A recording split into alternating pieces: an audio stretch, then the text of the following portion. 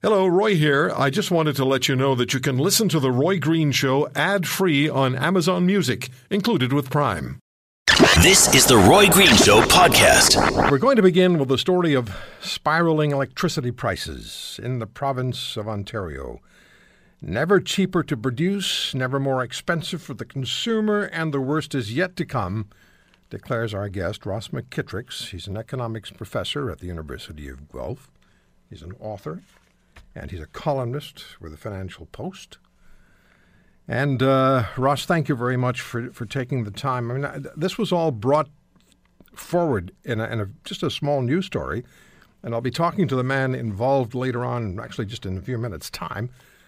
A supermarket in Northern Ontario that's been serving the community for 37 years, upgraded all its refrigeration equipment, and still found they could not afford the hydro costs and closed 2/3 of their 5,000 square foot store. So there's one story, one person, one business. And I'll start my conversation with you by asking this question. Why are Ontarians paying so much more for electricity now? Well, good afternoon, Roy. As I explained in a column I wrote in the Financial Post back in the summer, which we've talked about, although the cost to generate electricity now is historically very low, it's the lowest it's been in decades, there's a surcharge that's added to your electricity cost called the Global Adjustment. And it is used to support what basically is a slush fund that the province manages to cover cost overruns in the rest of the electricity system, especially things related to paying renewable power generators, and then some of it also goes to nuclear refurbishment costs and hydro facilities. A lot of the small hydro facilities that have been built in the recent years are very high-cost facilities. So it's taken the market out of the whole picture. So at a time when the market is providing electricity cheaper than ever, innovations, fracking of natural gas, new supply sources mean we could actually be paying very low cost for electricity. This government-run system called the Global Adjustment, the amounts that they've committed to mean that they have to tack on an extremely large surcharge each month to your electricity bill through the Global Adjustment. And so it used to be the Global Adjustment was maybe half a cent per kilowatt hour 10 years ago, and it's now at about 11 cents per kilowatt hour. And so the cost of electricity, meanwhile, has gone down to about 3 cents per kilowatt hour, the actual price we pay to generate it. So what you're seeing on your bills is not money that's required to actually produce the electricity. It's money that's required to cover the cost of all these government programs that have been brought in. And you write that even if Ontarians try to conserve power, or do conserve power, and demand drops in hydro rates, these rates will climb nevertheless, and exporting power often ends up with Ontario exporting surplus power at a loss. So who negotiated this program? And we now have Ontario signing a deal with Quebec for $1 billion for hydro, as I understand it, we don't need.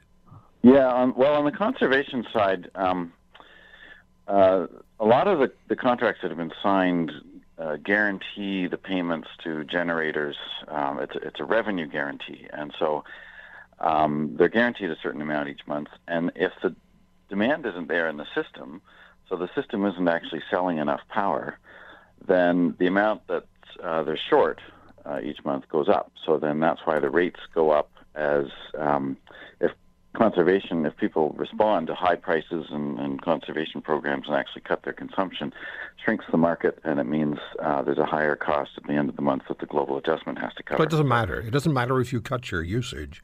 Your costs are going up anyway. Either way, yes. So at the system level, conservation actually works against us because it means the hourly rates are forced up.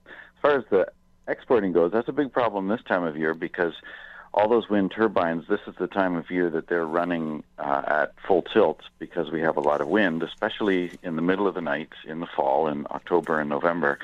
But that's the time when system demand is at the absolute minimum because people don't have their air conditioners on, they don't have the lights on, it's the middle of the night. So we have far more electricity in the system than we can use, and that's when we have to dump it on the export market. If we're lucky, well, we pay 13.5 cents per kilowatt hour to the wind turbine operators, and those are 20-year contracts. So, like, we have to pay whenever the wind is blowing.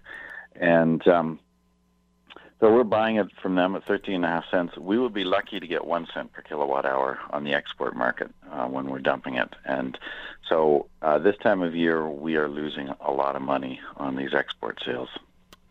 And you're right that all of this tinkering, and that's a scary number you just ran by us, but you're right that all of this tinkering produced no special environmental benefits. In fact, closing the coal-fired power plants resulted in zero environmental gain because those plants were already, and this is 2005, responsible for less than 2% of fine particulate.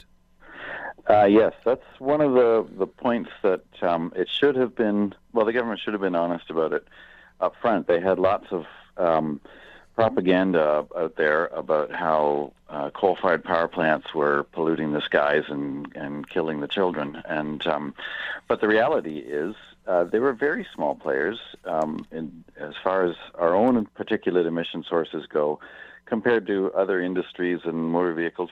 The coal-fired power sector gave us about as much particulates as the meatpacking plants. And in other words, they just weren't a big deal. And the government's own simulations showed when they had an independent engineering firm run simulations, what would happen to air quality in the province if we shut these plants down. And the numbers came back, it's extremely small. You wouldn't even notice it, except in the immediate vicinity of those plants. And then making things worse, between the Lambton and Nanticoke power plants, there are 12 generating units altogether. 4 of the 12 had been through a retrofit that put state-of-the-art scrubbers on them. And those scrubbers were capturing 95% of the particulate emissions. So you basically have got the equivalent particulate reductions compared to shutting the plants down altogether just from installing these scrubbers. And if they just finished that, if they just finished the installation on the other 8 units, they would have got the equivalent reduction in particulates without having to shut the plants down. We'd still be operating those coal-fired power plants, but we wouldn't have been getting particulate emissions out of them. They'd have been running at very clean rates. And then we wouldn't have had to go through this whole renewables procurement and all the tinkering with the system. And we'd be paying a lot less for our electricity, and we'd have the same very small environmental improvements. The Premier called Ontarians really bad actors as far as greenhouse gas production is concerned, that we're just not doing what we should be doing. And as I said, you just explained to us that all of this tinkering really produced no special environmental benefit. So we know where we are. What we need to know is, based on the information you provided us, and the fact that 20-year contracts are out there, they're going to have to be fulfilled and riding on the back of the consumer. For the consumer and the small business person who today is horrified at the hydro bills they receive, what will those bills look like 1 year from now, 2 years from now, 3 years from now? Well, I looked at this in a couple of reports that I did for the Fraser Institute over the past 2 years. And 2 years ago, when Tom Adams and I did a study, we at that point said the coming rate increases will drive down the rate of return to manufacturing in the province by about 10%. And you're going to start seeing businesses respond, as you indicated, in that case, a retail business, but people having to shut down. And the Chamber of Commerce put out some numbers showing the same thing, that they had a lot of their members were planning to cancel investments or shut down altogether. So that's part of what people are going to see. As far as the rate increases go, it depends on if the government actually keeps doing what it says it's going to do. I mean, they've canceled one of their future renewables procurement programs, but they still have a lot of procurement contracts on the table, and their ultimate goal is to bring in a lot more generating capacity through wind and solar than we currently have. And so to answer your question, it really comes down to whether the government stays on its same course. If they do, then the costs will just keep going up at something like the pace that we've seen in the last couple of years. I don't see how they can do that. I mean, they're already realizing that this is a crushing burden for households. And they're also realizing, hopefully, that the people that promised them they could make these changes to the electricity grid and it won't cost us anything didn't know what they were talking about, and that the numbers never added up. And so as for what happens in the future, it really depends on the policy decisions that are made. I mean, that's how we got to where we are.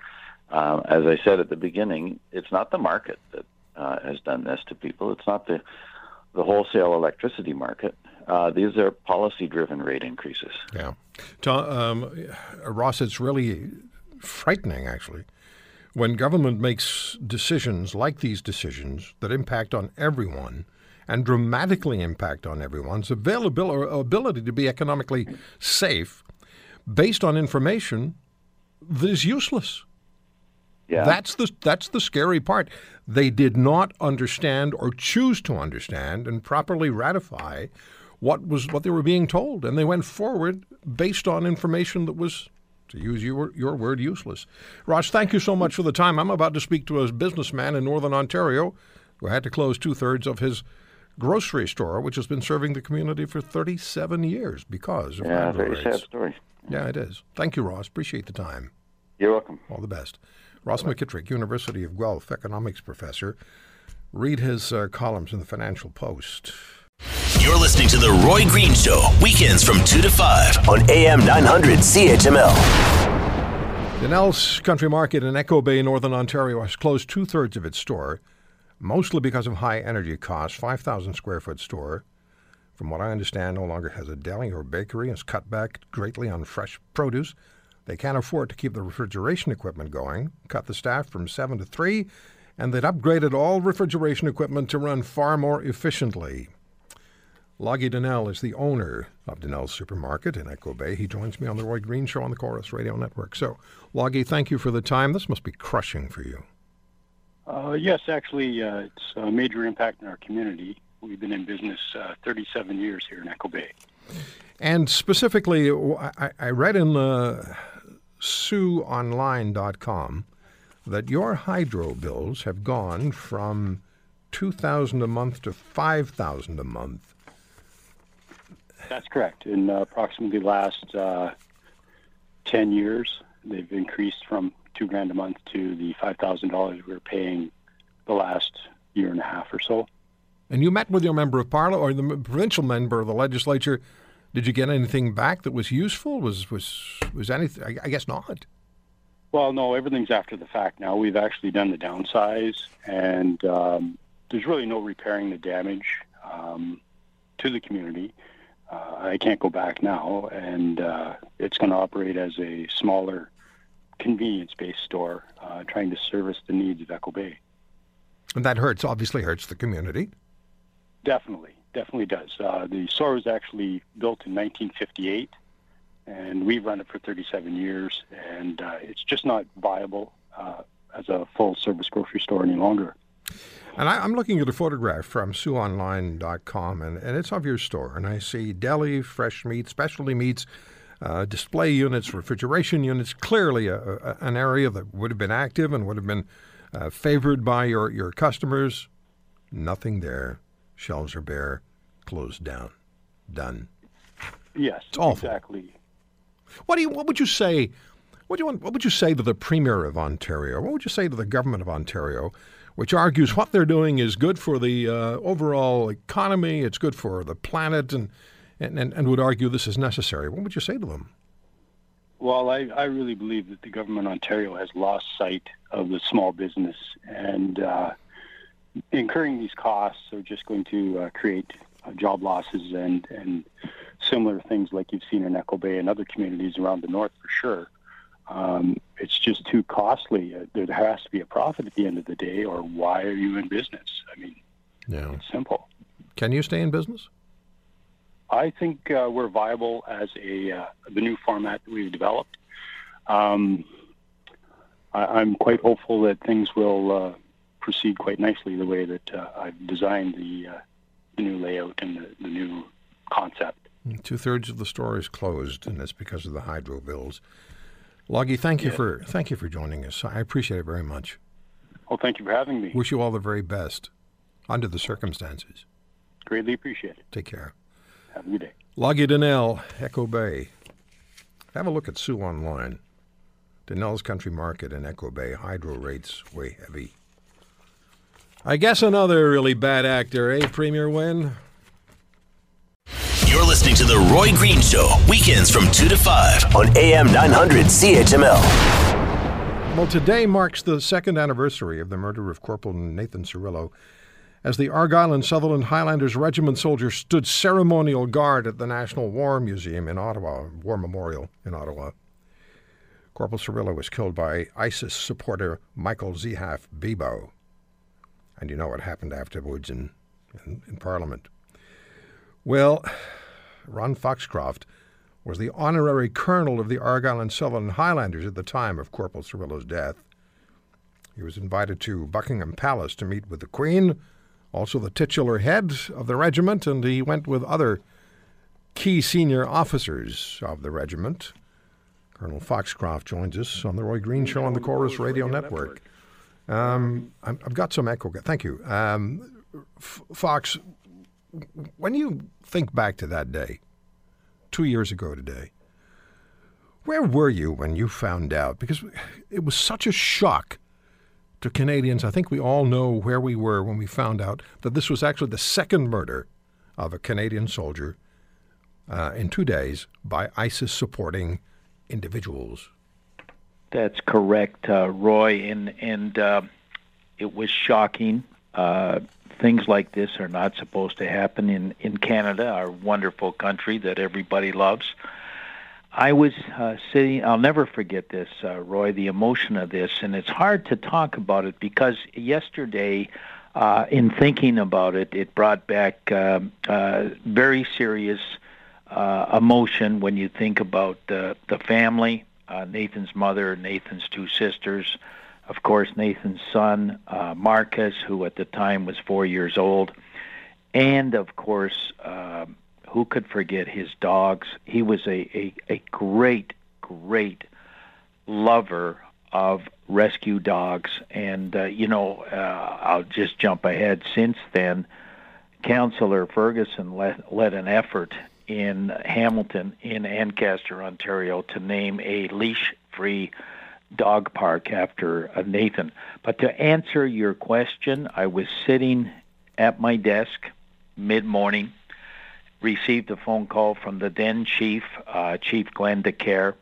and Roy, we could not have arranged as efficiently this gigantic celebration of life, the funeral for Nathan, without Chief DeCare and the Hamilton Police Service, which is just an extraordinary police service in Canada. And I must say, without Hamilton support, the citizens, the city council, and the then mayor, Mayor Brattina, who now is a Liberal member of Parliament, we could not have done that. But the call came from Chief DeCare, and it's an understatement, Roy, to say it was an emotional shock, and then we had to start the wheels, not me, but the regiment, the real wheels in motion to make things happen to properly tribute Nathan. So what was your job? And when you went to see the soldiers in the regiment, these are young men, young women, these are volunteers who put on the uniform and pledge to defend Canada. I tweeted earlier, it's never fashionable to be a warrior until the warrior's bravery and self-sacrifice is called for. Then, all too briefly, we thank them. What did you do? What was your responsibility, and how did the regiment respond to what happened? And this had to be just an incredible shock. These are brave soldiers. These are brave reserves who are battle ready and who train very, very hard, Roy. And I'm glad you asked that question. With the then honorary Lieutenant Colonel Rick Kennedy, who, by the way, Roy was the commanding officer of the Argylls twice. Just an amazing man, a very, very talented man, and a very strategic man. So we, the leadership of the Argylls, the officers, the commanding officer, and I must say, Lawrence Hatfield was the commanding officer, and he was a bear of a man, and under the most trying circumstances, including emotion. So that night, Roy, was a training night. It was a Wednesday, and traditionally, the Argylls train, and they train very hard on Wednesday night. Well, you could imagine going into the armories, the training facility, which you're very familiar with in Hamilton, with a heavy heart, with heavy emotion, and this is training night. Mm-hmm. And Colonel Hatfield led the troops, led the regiment, and said, "What would Nathan have wanted?" And everybody said, "Nathan would want us to train." So we trained, the regiment trained vigorously that night, all carrying a heavy heart. And you can imagine, Roy, the heavy heart while you're working hard and you're training. But that Nathan was a bear of a man. He was a leader, and that's exactly what he wanted. Well, then at that point when training ended, it was time to grieve, and it was time to grieve as a regiment. And everybody in life grieves differently. Everybody handles tragedy much different, But it was really, really nice. It was heartfelt that we all got to grieve together as a regiment, as a team, shoulder to shoulder, side by side. There was a lot of tears, and we grieved till about midnight, knowing that we had the next few days would be the most difficult, emotional time of our regimental life. You're listening to The Roy Green Show, weekends from 2 to 5 on AM 900 CHML.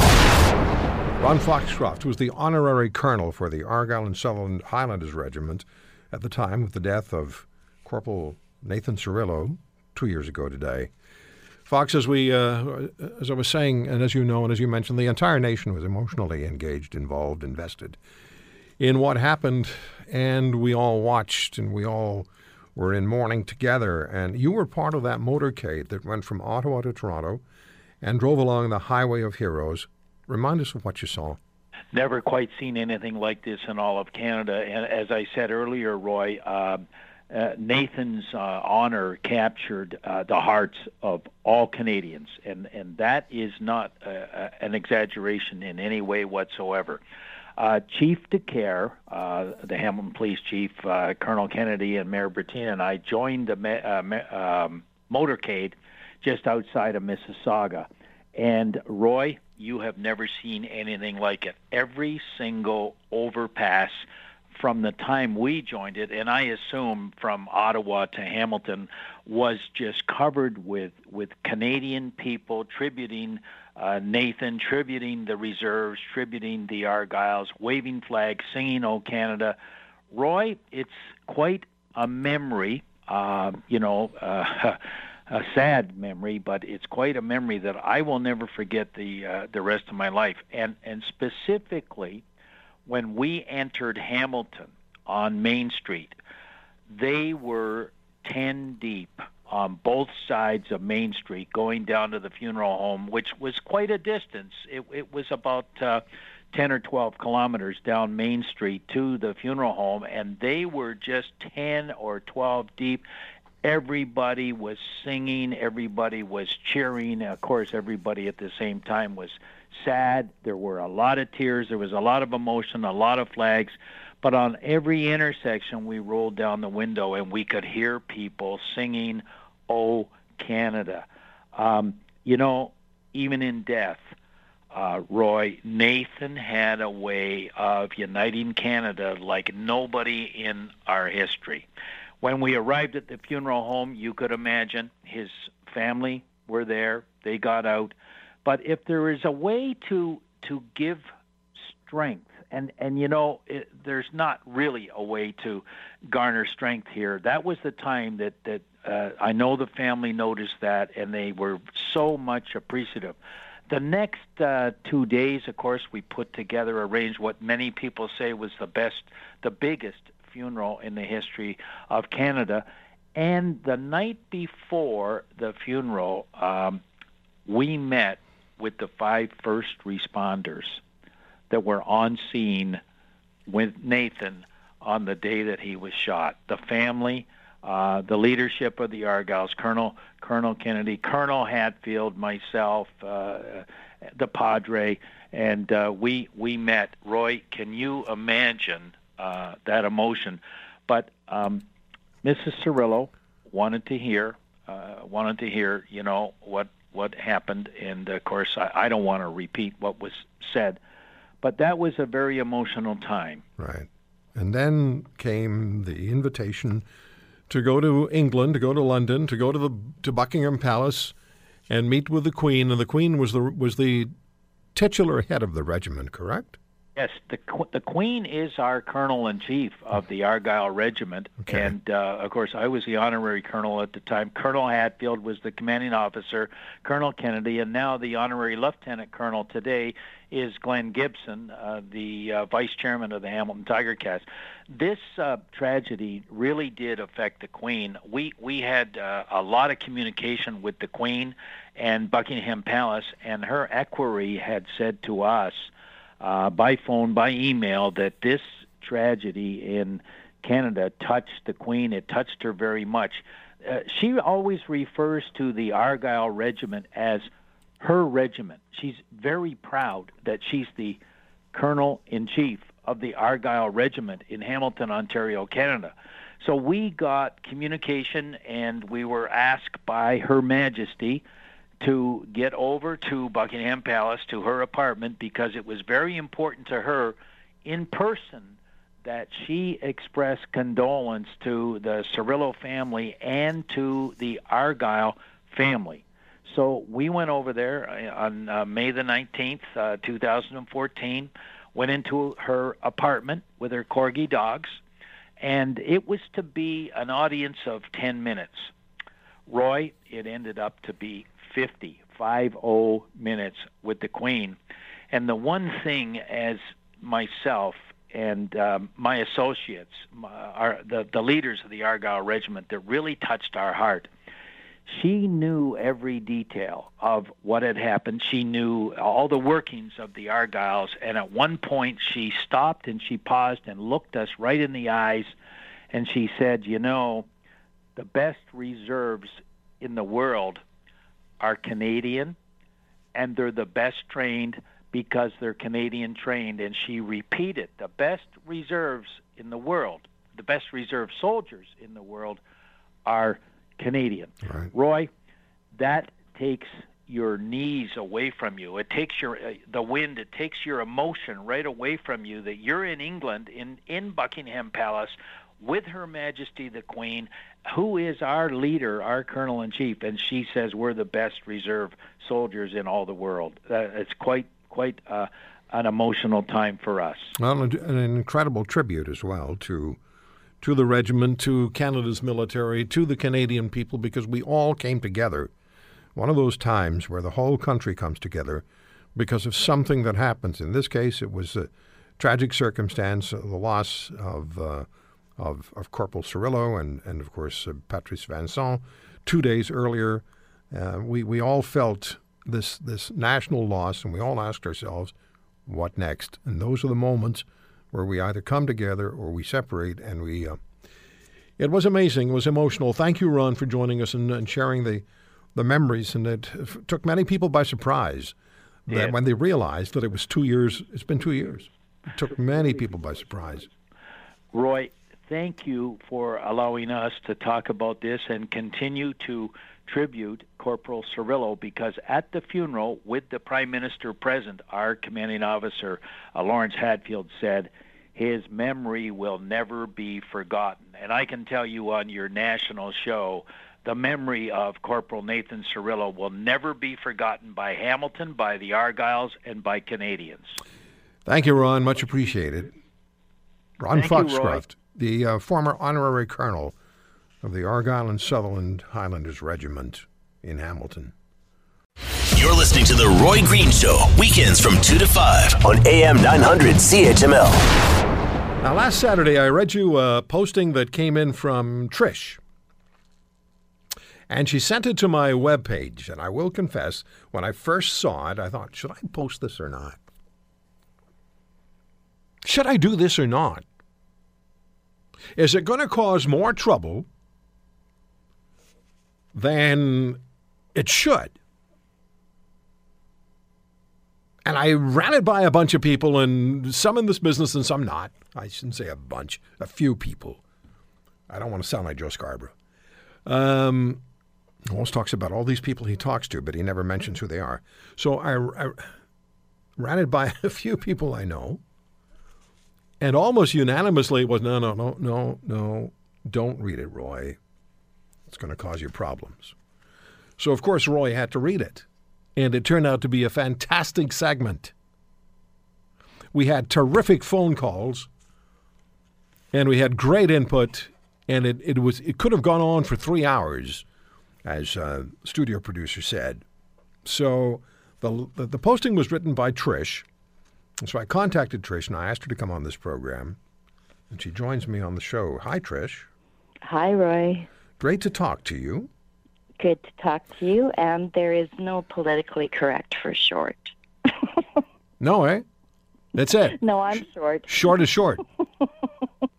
Well, but I heard this commercial for a store where they sell clothing for men under 5'8". I think that's the way they put it. But I never once heard the word short. So I thought maybe I can't say short anymore. Can I say tall? I'm 6'2". Can I say tall? You're tall. I guess I must be. I'm short.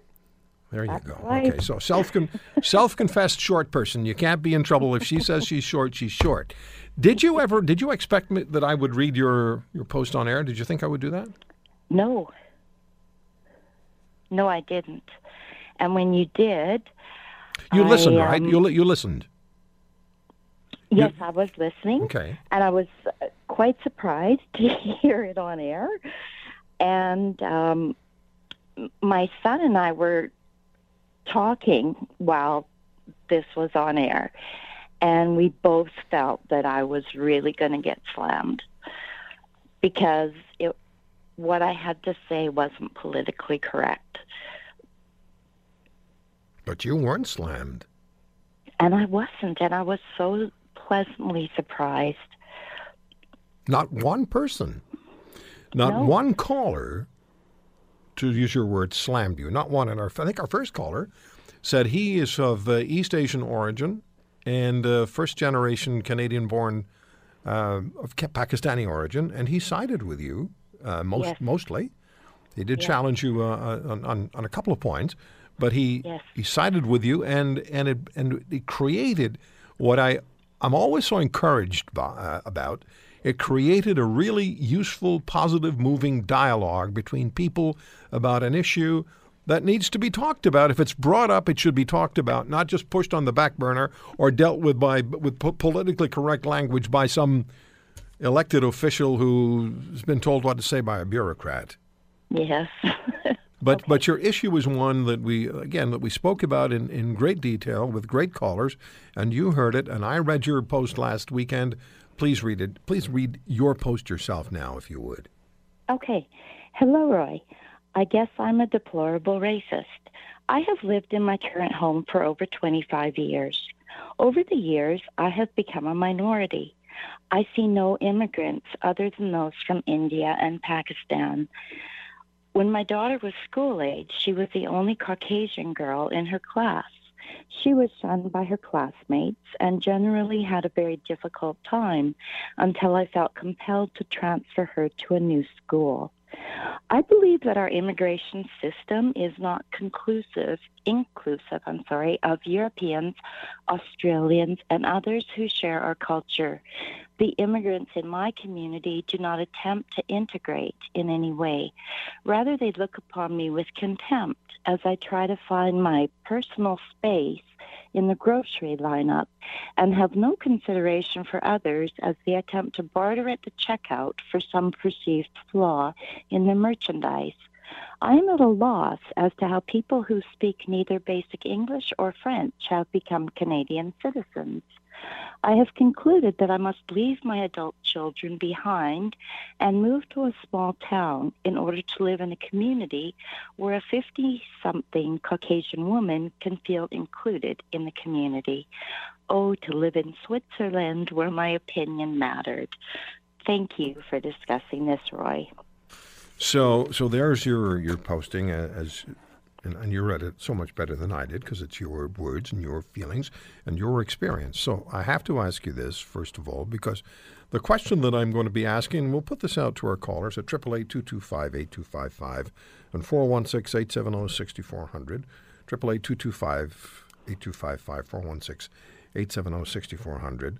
The question I asked last weekend, when you hear Trish's posting, do you hear racism or do you hear an issue that we need to talk about in this country that is not talked about because people feel uncomfortable talking about it? 888-225-8255, 416-870-6400. Is Trish a deplorable racist, or is this an issue that needs to be talked about? Is there any, for you, does it matter to you whether somebody who lives next door to you or is in your community, or if the majority of your community is non-Caucasian, just fundamentally, does that matter to you? No. No.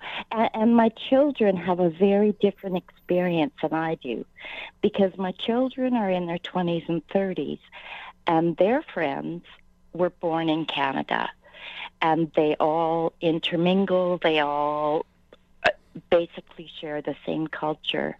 It's people my age, and I don't know if this is the family reintegration program or what it is, but people my age seem to come to Canada and cannot speak either of our official languages. I cannot communicate with my neighbors, and I feel very left out in my neighborhood. Okay, so this is your personal experience. Yes. And you feel that for you to live in a community where you feel part of the community, you have to move somewhere because you're not being included in what's going on around you by the people who are living around you now, right? So if I'm expressing that correctly. Yeah. All right, so it's not an issue of, we've already said before, she's not a racist. She's dealing with her. I don't care what color your skin is. I really, honestly don't. Like, I work with people of, many different backgrounds. But people that were born in Canada, I find are quote-unquote Canadian. And people that are new immigrants that have not learned the language or been raised in our culture are very different. You're listening to The Roy Green Show, weekends from 2 to 5 on AM 900 CHML. Richard's in Calling Lake, Alberta. Richard, thank you very much for your call, sir. Hey, no problem. Thank you for taking my call, sir. Enjoy the show. Thank you. Okay, maybe can we first of all say that it's an important issue to talk about? Yeah, it certainly is. We're in the 21st century. Canada is definitely known as the multicultural country. I love it. I'm First Nations, and I get treated well by the immigrant population, much better than I do mainstream. Your guest may not be racist, but I think now she has a feeling of what it is. She's experienced it now. And ultimately, go to Trump land. If he gets in, she can go because he wants to build walls and segregation. Are you angry? Are you angry at Trish, Richard? Not angry. Just saying, if she doesn't like it, go to Switzerland. World War II. Here's a little history. When the American GIs were the Navy, the black sailors weren't allowed on shore. They said absolutely no. they were not allowed to get off the boat in Switzerland, Denmark. So I'm not sure if their policies have changed since then. I'm sure they have. Well, the Swiss, Switzerland's a landlocked country, but that's nitpicking. It's a 21st century. That's nitpicking. Yeah, now, Trish, you're not. I don't want to put words in your mouth, but you said to me, and you emailed me off the air, this is not about racism, yours. This is about you feeling comfortable. Anyway, you go ahead and talk to Richard. Hi, Richard. Hello. I love your culture. And I know at hockey games, at football games, they often have First Nations drum circles and things. And I love that. But you don't walk down the street in a headdress and buckskin. But I am a visible First Nation, the long hair, the braid, and, I don't wear it on my sleeve, as the saying goes, but I'm proud of it, and that's I identify with that visually. And you should be. And but if I was your neighbor, I could chat with you. But I have a question for you, Trish. In your community, is it about the newcomers who've come to your community who exclude you, or is it would you be comfortable in the community as it is if you felt that you were included? I would be much more comfortable if I felt included. Like I can't speak the language that most of my neighbors speak, and so I can't socialize with them. When they walk down my street in the evening, I can't really say hello to them. I don't know. People don't talk to you. So Richard, I don't know if it's an East Asian thing or whatever. I used to always have my dogs out front with me, and my dogs are very well behaved, and they always cross the street because I have dogs outside, and I see women walking. But these people are great walkers. Here's my question. And the women are walking like, I don't know, 10 paces behind the male counterpart. Yeah. Trish, here's my question, though. This is Canada. Trish, walk with him. Trish, here's a question. Is enough effort made by people of different backgrounds in Canada to, and you know this is your community, is enough effort being made by people on both sides to get to know each other? And Richard, I think that's the bottom line, right? That is a big issue. Yeah. And I don't think there is an effort on either side. Mm-hmm. And I know for myself, the language is a big barrier. Like I can smile at them and wave hello, but I can't converse with them. Okay, Richard, let me just get Richard on the air quickly here. Yes, sir. Then I have to take a break. Richard, what do you propose? You're First Nations. What do you propose? Because everybody's an immigrant, right? Other than I come from a unique perspective, sir, and of being raised in non-native foster homes and reconnecting with my culture about 30 years ago. Didn't know a word. I understand it not too bad now. I can speak it. I can get by. Even with the Muslim faith, and I believe it's Arabic and some of the different dialects. I've learned a few words. And when you say to a person of a Muslim faith, salam alaikum, that you just get a really nice response. And then it's not hard. Just learn some of the language, embrace it as opposed to fearing it. And it just gets better. It's interesting what you say, because I think I mentioned this last weekend. I spoke with a French-Canadian senator a number of years ago about when we were talking about multiculturalism, and it was also the issue of reasonable accommodation. That was the big term about 7 or 8 years ago. So he said, here's if you take a francophone who doesn't speak a word of English, and you take an anglophone who doesn't speak a word of French, and you put them in a city they've never been in before, and you put them on a street corner, and you tell them you have to get to such and such a destination within this city, they will find a way to get to the destination. They'll do it together, and by the time they get there, they're going to be friends. Yes. If I could share a quick story, I used to deliver buses from the east to the west, and anyhow, from St. Jerome, we stop in at Lachute. Stop in at Tim Hortons. Everything's in French. I say to the lady in my best French, non parle français, I don't speak French, and she smiled and said, my English not too good either. We had a great laugh, we got along, and we worked it out. I think just embrace it as opposed to, I would say, fearing it, but it goes a long way, and it's an awesome experience when you see another culture and learn about it. Great call, Richard. Thank you so much. Thank you, sir. You're listening to The Roy Green Show, weekends from 2 to 5 on AM 900 CHML. Well, I've said it publicly, and you need to know where I stand. I'll always tell you where I stand on issues and on people, and I have great admiration for our next guest. I really think he should be the Prime Minister of this country.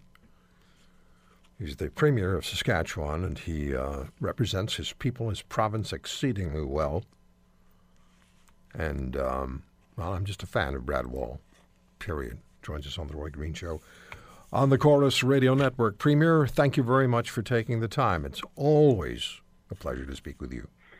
Roy, thanks for having me on, and thanks for your kindness. Let me start with this, get your thoughts on the developing story out of Europe, the free trade deal between Europe and Canada, CETA, C-E-T-A.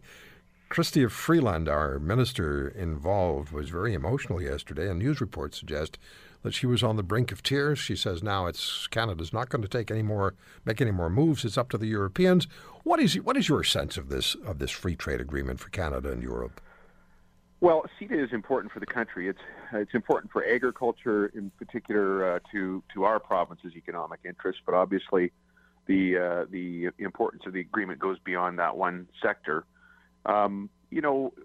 We also, as a government, have been calling on first the Harper government and now the Trudeau government to really focus on Asia, because that's where, as Wayne Gretzky's saying, was when they asked why he was so good, he said he was never really worried about where the puck is. He was more worried about where the puck was going to be. Well, the puck is in Asia now, and it's going to be there for a long time in terms of growth and in terms of demand for things that Canada has. And so CETA is very important. We've been supportive of it from the very beginning. We remain supportive. We also hope the government continues to focus on the Asian opportunity for Canada. All right, Premier, let's talk about this carbon tax that the Prime Minister of Canada is determined is going to become a fact of life in Canada. You tweeted earlier today, how many jobs should we risk for a carbon tax to make us feel good while having no impact on global GHGs? Not one. Please speak to that. Well, first of all, if the carbon tax helps get Canada to its target of 30% below 2005 levels, and by the way, our position is, and if you look even at what BC's experience has been where emissions have gone up, absolute emissions have gone up since 2010, there's really little prospect of carbon taxes reducing emissions if that's all, if that's the meat or the heart of the policy. And even if it were to be successful, we're talking about then 30% of 1.6%, because Canada's emissions account for 1.6% of global emissions. So something less than a third of that, if we happen to get to the target, a third of 1.6%, and it's worth repeating, is what we're talking about here, and that will not change the planet's temperature. It won't, fix the climate change issue or address it in any meaningful way, and that's, I guess, our point. When we proposed the alternative this weekend, I was talking about the fact that there are 2,400 coal plants on the books and being built now in the world. 2,400. The emissions from those plants, 6.5 billion tons per year when they're built. Even the president of the World Bank has said, if Asia goes ahead with their coal plans, Paris is dead. And I'm paraphrasing, but not much used. It is finished. That's a direct quote. So I'm saying, why don't we as Canadians lead in technology? We've set the foundation for it in our province in terms of the world's only post-combustion capture unit on a coal plant. That's working today. That's generation 1 of the technology. Let's get to generation 2, 3, and 4 so you can deploy it effectively, cost-effectively. And what we're saying to the Prime Minister is we need some man-moon mission boldness around this. I mean, what was it, 10 years before there was manned spaceflight, man on the moon, Kennedy called for that country to do that. That's the kind of technological focus we need. If we're serious about it, if we're serious about climate change, let's not kid ourselves with carbon taxes or pricing carbon. Let's focus on technology that'll actually do something about the problem. Federal Finance Minister Bill Morneau has himself said that the Canadian economy is sliding. So, and you tweeted, Fed's own report admits the carbon tax would force companies to leave Canada and force many job losses. So the question that I hear you asking is, why at this time do you want to introduce a tax that's going to prove to be a negative to the economy and to job creation? This is a very large country, obviously. We have a number of trade-exposed industries. In fact, our biggest industries are trade-exposed. We have to get those goods to market. There's a long distance to get them across the country, never mind to the markets around the world. So that economy, our economy, is going to be particularly vulnerable to adding another layer of costs that are focused on carbon. For our province, carbon-intense industries include agriculture, oil and gas, and mining, and some large manufacturing. Well, that's the very heart of our economy. And if the economy is weakening now, as the finance minister himself has said, then this is clearly not the time to be talking about $10 a ton carbon tax escalated to $50 a ton. You know, and when I spoke earlier this week in Regina to lay out our position, because I don't believe it's good enough just to complain. We wanted to provide an alternative, but we had to set the context. You know, we have great pulse farmers in Saskatchewan. We're the leading pulse growers in the world. A lentil farmer in Saskatchewan with a $10 escalating to $50 carbon tax, Roy, will be competing with a lentil farmer in North Dakota that has no such tax. And we are kidding ourselves if we think there will ever be a national carbon tax in the United States. Doesn't matter who the president's going to be. I think we've seen how their system of government deals with any effort to put a price on or limit even CO2. Obama's tried it through his EPA unsuccessfully. Same would be true for mining. You know, how generous do we think Mr. Putin's going to be with respect to implementing a carbon tax on his potash mines, or his counterpart in Belarus, their potash mines? It's not going to happen. We'll be at a competitive disadvantage. What about oil? The Bakken Formation is the largest geological oil formation in North America, bigger than Prudhoe Bay, and we share it begrudgingly with North Dakota and Montana. We try to take care of, by the way, take care of that through some horizontal drilling, but we share it in all seriousness. So, if there's no carbon tax in the North Dakota side of the Bakken Formation, but there's a carbon tax in the Estevan-Weyburn area, where do you think the rigs are going to go? This will cost the Canadian economy. There's no mistake about it, because companies are going to go where it's most advantageous to try to invest. And I guess that's part of the concern we have with respect to the economy and the impact of the carbon tax. One final point, Roy, if I may. We had even the Minister Goodale, who is from Saskatchewan, was in the media here in our province in the wake of the Prime Minister's surprise announcement on a carbon tax. And he said, well, don't worry, Brad, you can give all the $2.5 billion in carbon taxes, because that's how much it'll take out of these industries in our province alone. You can give it all back in income tax. Well, that would be great if you still have a job and you're paying income tax. It's not so great when the carbon tax itself dismantles key sectors of the economy and you don't have people making an income because they've lost their job. Yeah, Premier, they can't just provide part A of the equation. They have to provide part B as well. And I hear the Prime Minister talking about hundreds of thousands of exciting new jobs being brought online by the carbon tax and the initiatives of the federal government climate change. But it's also the same thing that the province of Ontario said about hundreds of thousands of exciting new jobs coming online with their electricity program. And all the Ontario consumer is seeing is massive increases in electricity prices, and they're going to continue. And we don't see any significant increase in the numbers of jobs in the province. So, Roy, it hasn't happened anywhere. No, it hasn't. You're right. Huge spike in green jobs in California. Nova Scotia undertook some very difficult decisions. It's why Premier McNeil is opposed to the carbon tax. He's saying we're already hitting our targets. There was a report, a study out that showed that the green jobs promised by the previous government in Nova Scotia for the policies it took on energy have not materialized. There's a reason why Australia voted. They moved away from a carbon tax. They had one for a while, and they're moving away from it. So there's challenge here to those who are advocates for this carbon tax. Number one, the shining example that's often pointed to is in our country in British Columbia. You see absolute emissions have gone up.